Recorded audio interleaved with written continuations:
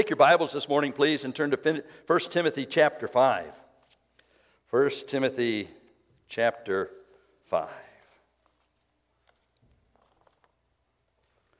For 46 plus years, I've been privileged to pastor, to shepherd flocks, to share in lives, and to be encouraged by God's people.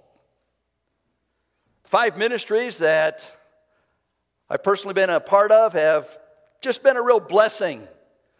Gracious, generous, godly, good people who have accepted my family as their family and who have welcomed us into wonderful families.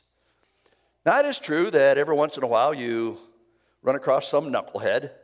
I have a pastor friend who calls it buzzard bait. But God, in a very special way, has privileged me to be involved with communities of believers that were connected to each other and that cared for each other. And I am so thankful for that. I've been allowed to have some fun in ministry, and that I enjoy. And it's been wonderful just to recognize that we're all just trying to live life. We're all just trying to glorify God and get through the struggles and the pressures and everything that's going on. Stories told about a pastor who was known for his lengthy sermons. And he noticed that during the service, a gentleman got up and left the service. Before the service concluded, he came back. As the pastor was greeting the people, he said, "Is there anything I can help you with? I saw that you left the service." And the guy said, "I went to get a haircut." And the pastor said, "Well, why didn't you get a haircut before the service?" And the guy said, "I didn't need one." I know, preacher joke, right? But it's great just to live life. And it's great to be part of people's lives and to be encouraged by God's people. Here in 1 Timothy chapter 5, Paul is reminding Timothy that family needs to take care of family. We looked at that last week. And he is then identifying the responsibilities that a local church family has to their pastor. Now, as we have studied 1 Timothy, Paul has identified various responsibilities and positions within leadership of the church. In verse 1, he talks about being an apostle. An apostle was one who saw Jesus Christ and who was a leader throughout that transition period and gave testimony of a personal relationship with God through his son Jesus Christ. In chapter 3, we studied bishops, for we discover the criteria that God has given to bishops who serve within overseers who serve the body of Christ. Deacons are also identified in chapter 3 with a criteria that is so necessary as men provide leadership within the flock of God. Now, here in our text, Paul is going to identify elders. And we're going to see that elders are combined with pastors and bishops in the responsibility of taking care of the church of Jesus Christ. I'd like to read the text, and then we're going to talk a little bit about those 3 functions within the role of pastor. Then we're looking at responsibilities, and then we are going to see some personal information that Paul gives to young Timothy. Are you in 1 Timothy chapter 5? You follow along in your copy of the scriptures as I begin with verse 17. "Let the elders who rule well be considered worthy of double honor, especially those who labor in preaching and teaching. For the scripture says, 'You shall not muzzle an ox when it treads out the grain,' and 'the laborer deserves his wages.' Do not admit a charge against an elder except on the evidence of 2 or 3 witnesses. As for those who persist in sin," that's the elders, "rebuke them in the presence of all, so that the rest may stand in fear.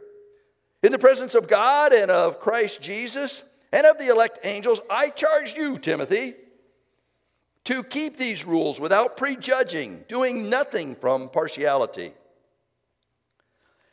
Do not be hasty in the laying on of hands, nor take part in the sins of others. Keep yourself pure. No longer drink only water, but use a little wine for the sake of your stomach and your frequent ailments. The sins of some are conspicuous, going before them to judgment, but the sins of others appear later. So also good works are conspicuous, and even those that are not cannot remain hidden. Paul begins, Timothy, let the elders. Now let's talk a little bit about this because I think it's important for us to understand this role. As you think about the elders, we think about three different functions within that responsibility. First function is that of pastor, and for you Greek students, there it is. And the pastor's responsibility is more of a function than a title, although many times we use it as a title, right? The function is to shepherd the church of Jesus Christ, to feed the sheep, to minister to the sheep, to care for the sheep. And that's the responsibility that pastors have within the body of Christ. The second is that of bishop or overseer, episkopeo. You might maybe going to a particular denomination that might be called episkopeo. And they focus on leadership, on administration. And that certainly is the responsibility to pull things together and to make sure that it's all working and that it's blending the gifts and abilities of the body to make a difference for the honor and glory of God. The third is that of elder, presbyteros. Perhaps that too rings a bell in your mind.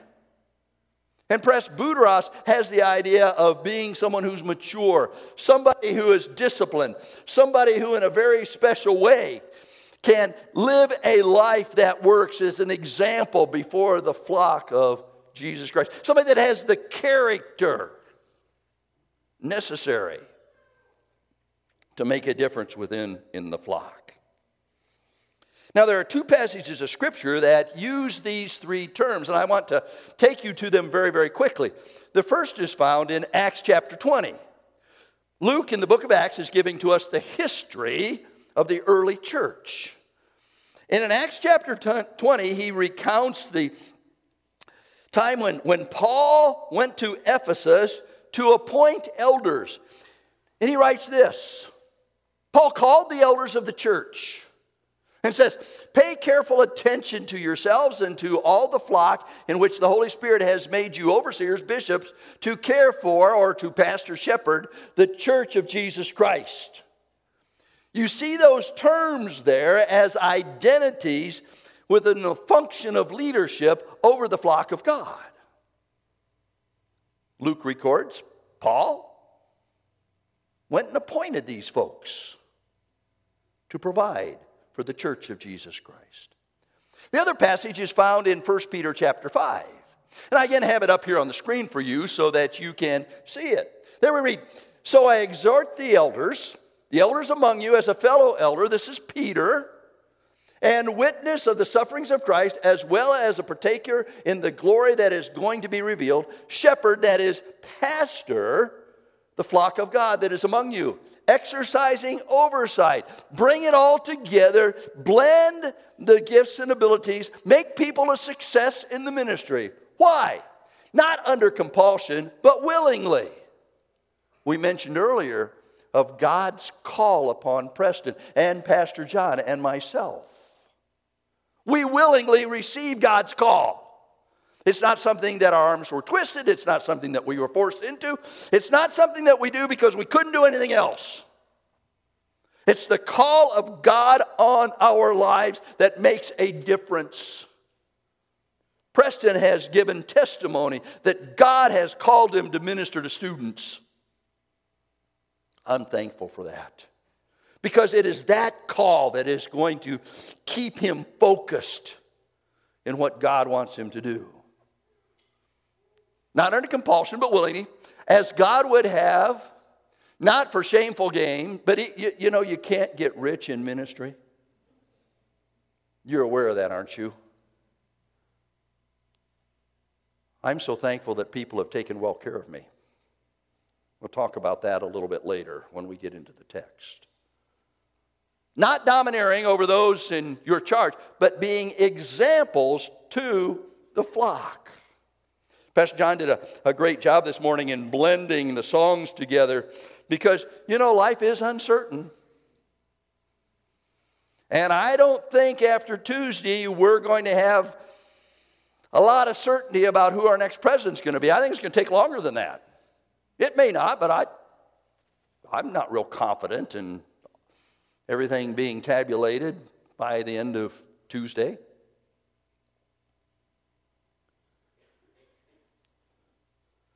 But even when I'm uncertain, I want to be an example. Even when I struggle, and I do, I want to be an example. Even when I'm trying to understand what God is doing in my life, I want to be an example. In fact, wasn't that what Paul told Timothy? Be an example to the believers? In word and love, in conduct, in faith, in purity. Be an example, Timothy. And I am thankful for that. So, we see this blend of responsibilities that God has given to leadership within the body of Christ. And you need to be aware of that.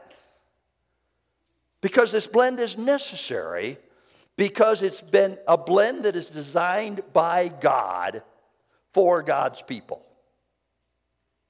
God wrote this job description. And it's important for us to be willing to follow it. Now, to our text, 1 Timothy chapter 5. Are you there? Paul gives 3 responsibilities that a local assembly of believers has to those who serve, those who lead, those whom God has called to be effective. Verse 17. Let the elders who rule well be considered worthy of double honor, especially those who labor in preaching and teaching. For the scripture says, you shall not muzzle an ox when it treads out the grain, and the laborer deserves his wages. The first responsibility that a body of believers has is to honor their pastor.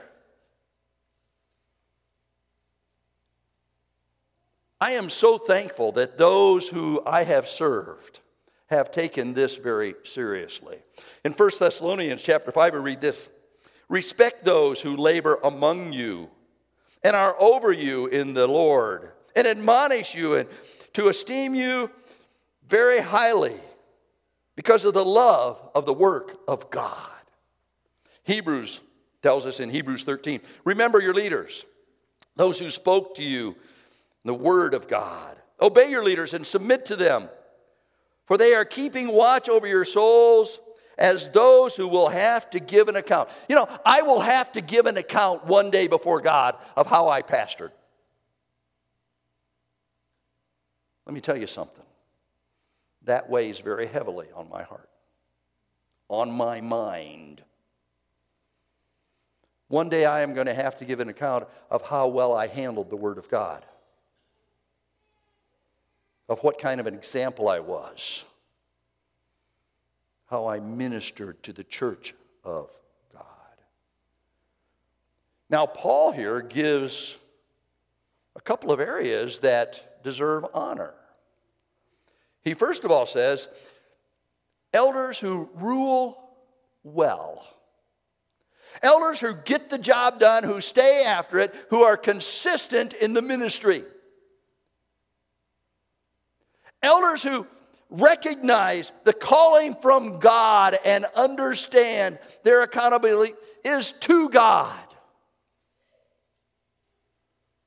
Elders who do a good job in fulfilling God's call on their life. And then it says, honor those especially who labor in preaching and teaching. The word labor there has the idea of beyond exhaustion.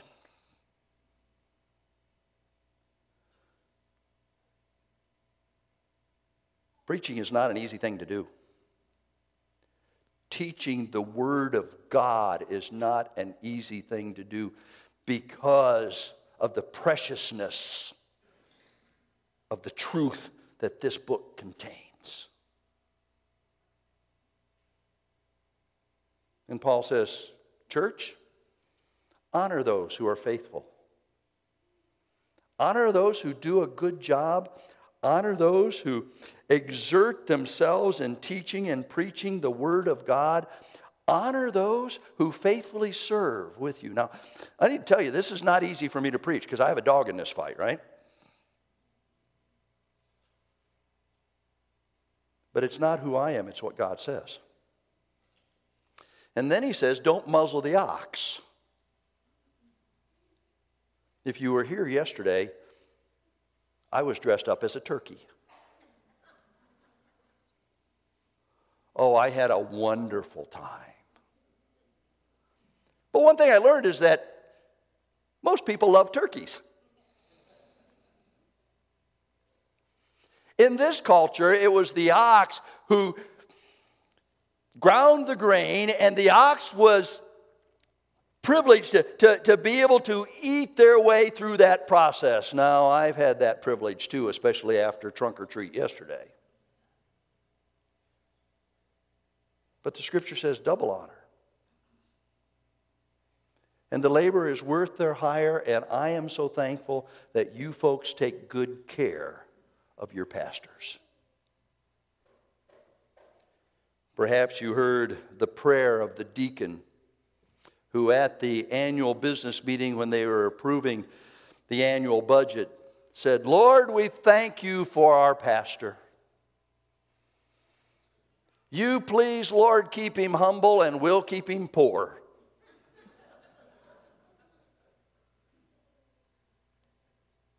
Responsibility of a church is to honor their pastor. The responsibility of the church is to help him against unjust accusations.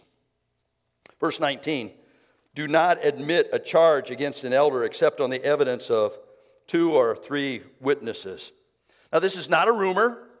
This is not a perception. This is not an opinion. It's not an impression. You know, pastors are targets of a lot of different things. Sometimes it's justified, sometimes it's not. And what can seem to be an offense may well be the Holy Spirit of God working in somebody's life. Because you know the gospel is an offense to those that believe not. The fact that Jesus died for our sins according to the Scriptures, He's buried and rose again according to the Scriptures. And the only way to have eternal life is to believe on the name of the Lord Jesus Christ and be saved. That's an offense to a lot of people.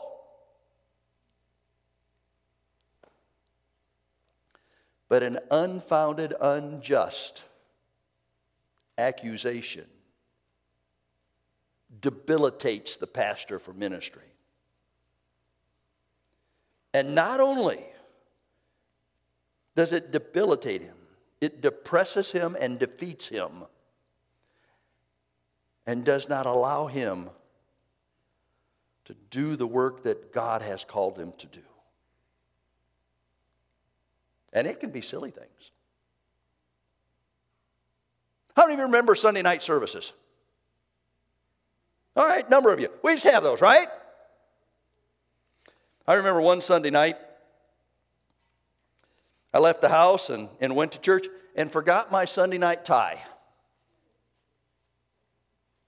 I called Connie and wanted her to bring me a tie, and she'd already left.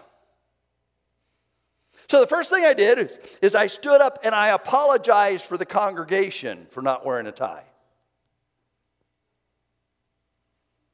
I had somebody call me a liar.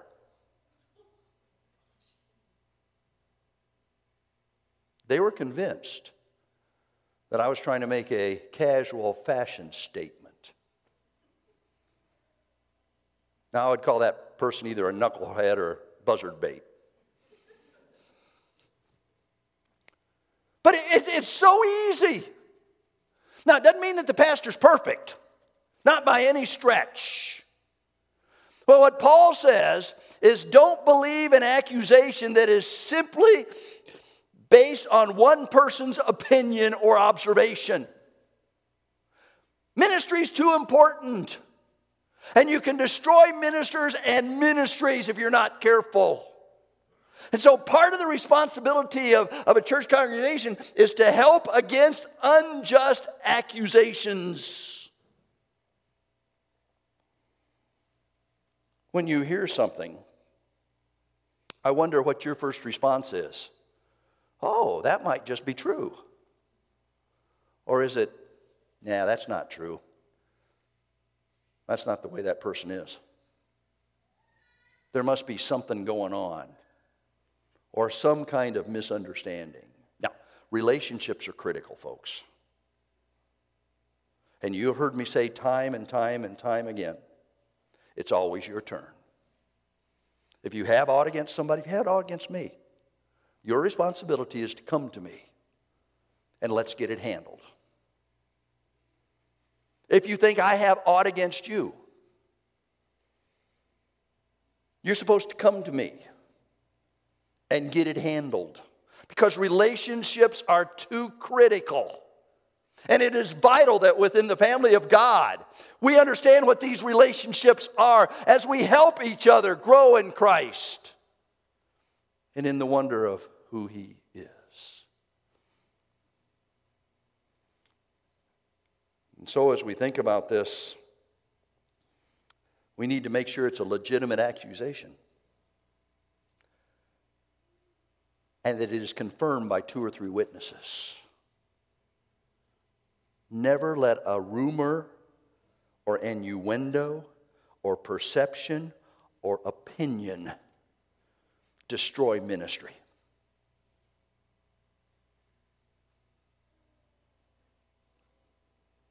It's too important. John MacArthur has written, false accusation is Satan's most dangerous weapon. It is a sacred trust to be in ministry. It rests upon a man's integrity, credibility, and the consistent purity of his life. If he can be successfully attacked at that point and discredited, his ministry will be destroyed.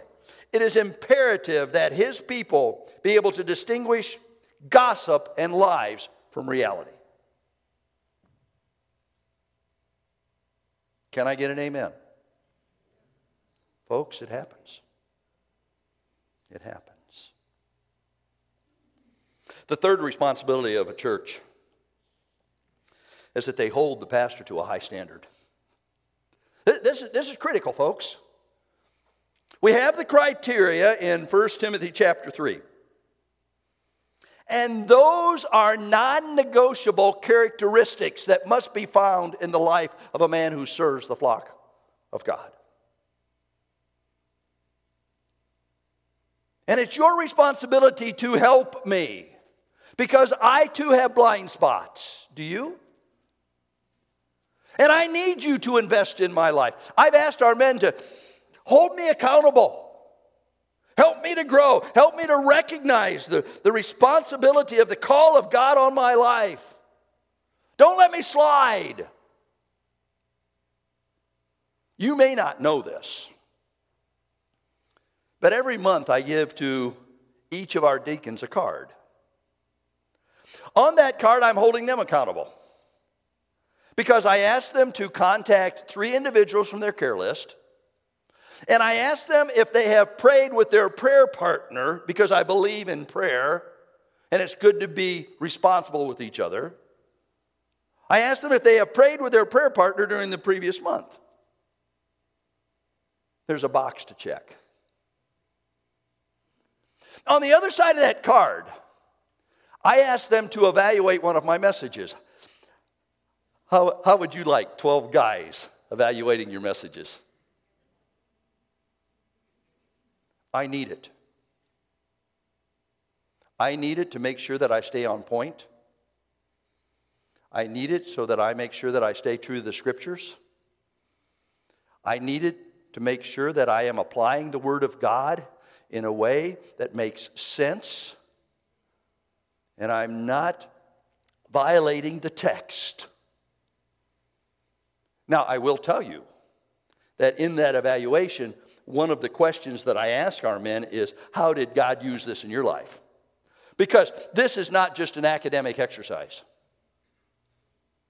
You are not here today just so that you can learn something more about the Bible. We are here today so that God can take His truth and use His Spirit to apply it to our lives so that we can be challenged and changed and conformed to Christ. That's why we're here. This is not just a learning opportunity. This is a time in which we grow together in Christ. And I want you to notice the text. Verse 20. As for those who persist in sin, rebuke them in the presence of all. Can you imagine that? You know what public rebuke does? I don't know about you, but it scares the bejeebers out of me. And I don't even know what bejeebers are.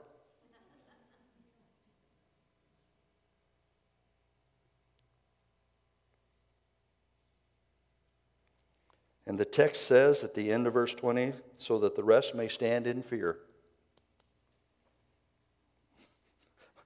Boy, if that happened to him, I don't want that happening to me. I need to be held accountable, as we all need to be held accountable. Because this is what God is doing in our lives to perfect us into Christ-like disciples for the honor and glory of our God. A month or so ago, Connie and I were down in Williamsburg, Virginia. Great place. If you've not visited there, you ought to go. Early history of our country. And one of the things we saw in Williamsburg was the stocks. You know, Why did they do that? For public humiliation in those who had violated community standard. That's what he's talking about here. Now, if you got aught against a brother, go to him. If your brother's got aught against you, go to him. It's always your turn. And don't wait, because it doesn't get any better with time. But one of the responsibilities of the church is to hold the pastor to a high standard. Why? Because he is not only to shepherd the flock, he's to be an example to the flock. And it's necessary. It's so necessary.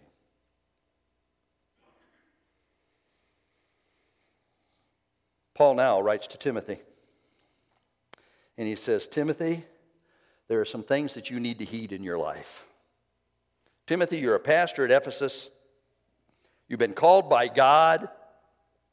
You're shepherding the flock. You're helping people be successful as you administrate the ministries.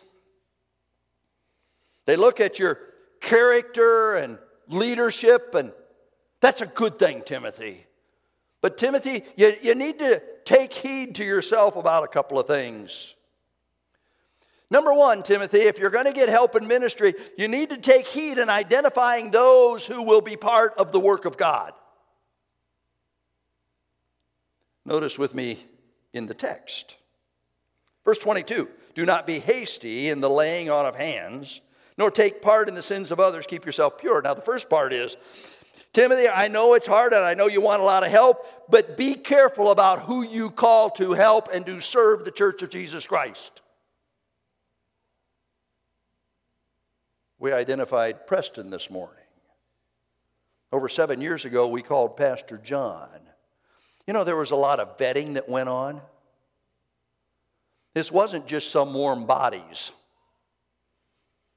that are nice guys. Because each of them identified God's call on their life. And we blended that into the ministry here at Calvary Baptist Church and are so thankful for what God has done in and through them. Amen? Don't be hasty. Don't be just looking for somebody to fill a slot. Don't look for somebody who has short-term excitement because this is long-haul ministry. Timothy, take heed. Don't be hasty. And Timothy, take heed for yourself. It's critical, Timothy. The end of verse 22, I charge you to keep these rules without prejudging. If you've flown commercially, before you ever leave the ground, the cabin attendants come on and give you instructions, right? And what's the instruction they have? This little thing falls down and put down in here, and the cockpit loses air pressure. Put this on, right? And what do they tell you? They tell you to put it on before you try to help anybody else. Because if you go unconscious, you're not going to be able to help anybody else be conscious. And that's what Paul's telling Timothy. Timothy, if you go unconscious, you can't help anybody else. If you're failing with life, you can't help anybody else. Timothy, recognize the responsibility that you have. And recognize that spiritually, you need to keep yourself growing in the wonder of God. You know, the ministry is a great place to backslide. It is, because we study the Bible and it's just part of everyday stuff that we do. And it's real easy to make it just an academic exercise without making practical application. And sometimes we think, well, I'm studying for a message, that's all I need. No. I need personal food for my body and spirit and soul. And if I'm not doing my personal devotions, if I'm not growing, then I'm not able to give. Timothy, take heed spiritually, because it's a real easy place not to get it right. And Timothy, take heed physically. And Paul says here, don't drink just water, but you've got some ailments, Timothy. You may need to take a little wine for your stomach's sake for your ailments. Now, may I remind you that in this culture, everything that was liquid flowed into the ground and made its way into the drinking water of a city, and it wasn't all pretty. I believe that Timothy practiced total abstinence, and to me that's the best way to go. If you don't believe that, read Proverbs chapter 23 and it'll tell you what drunkenness will do to an individual. Stay away from it. It's not good. But Paul said, Timothy, take care of yourself physically. Because if you're down physically, you'll get down mentally, and you may well get down spiritually. In my younger years, I used to go for a run at noon. I'll tell you, that was one of the best things for the church. It got my endorphins going. It got my mind clear. It got me concentrating and thinking on the things that God was doing in my life. It was great. Timothy, take care of yourself physically. And then he says, the sins of some people will come out very quickly. And if they don't come out quickly, they'll come out later. And the good deeds of some people will come out quickly, and if not, they'll come out later. So Timothy, be observant as to what's going on. Recognize that in your life.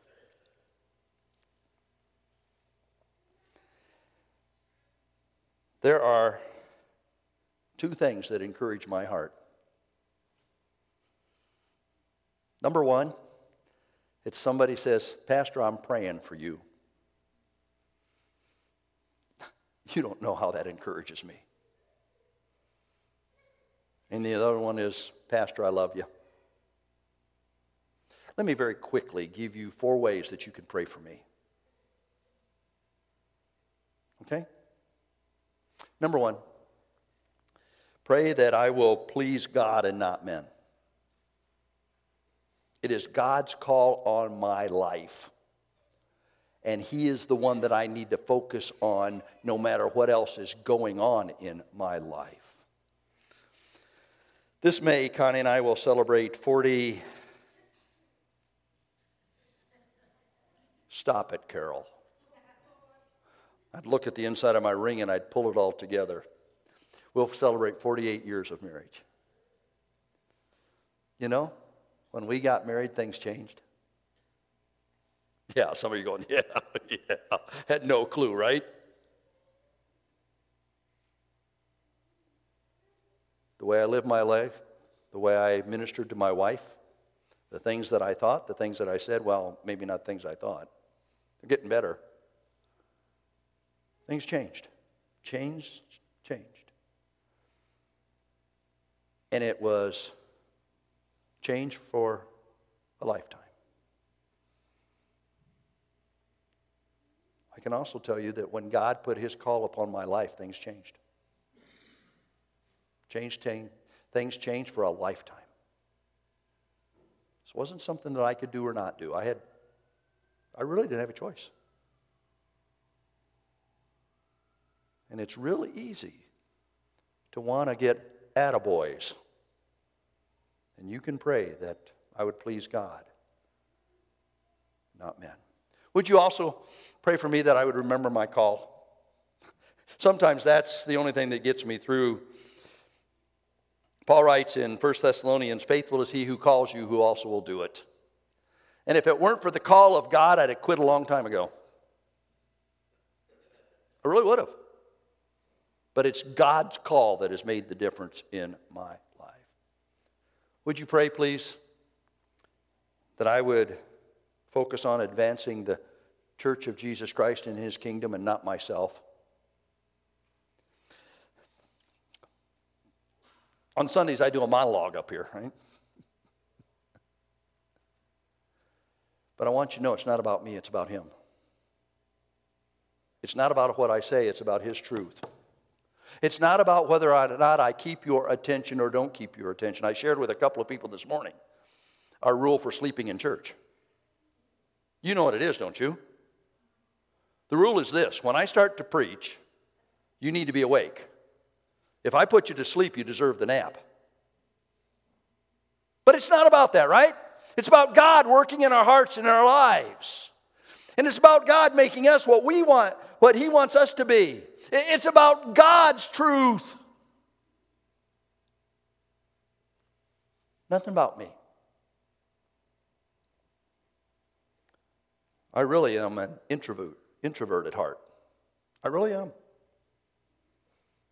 I could live in the woods by myself. Don't drag me into your world, you know. I like my world. Pray, would you? And pray that I would yield to the Spirit of God.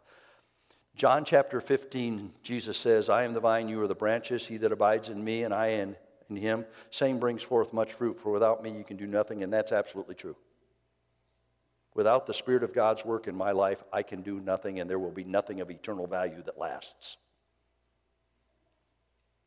By the way, you know that whether you're a Michigan fan or Michigan State fan from yesterday, no matter who won that game, nothing of eternal value was settled yesterday on the football field. You understand that, don't you? And there is nothing of eternal value that works in our lives except the Spirit of God and the Word of God does the work of God in our hearts. So, pray for me, will you?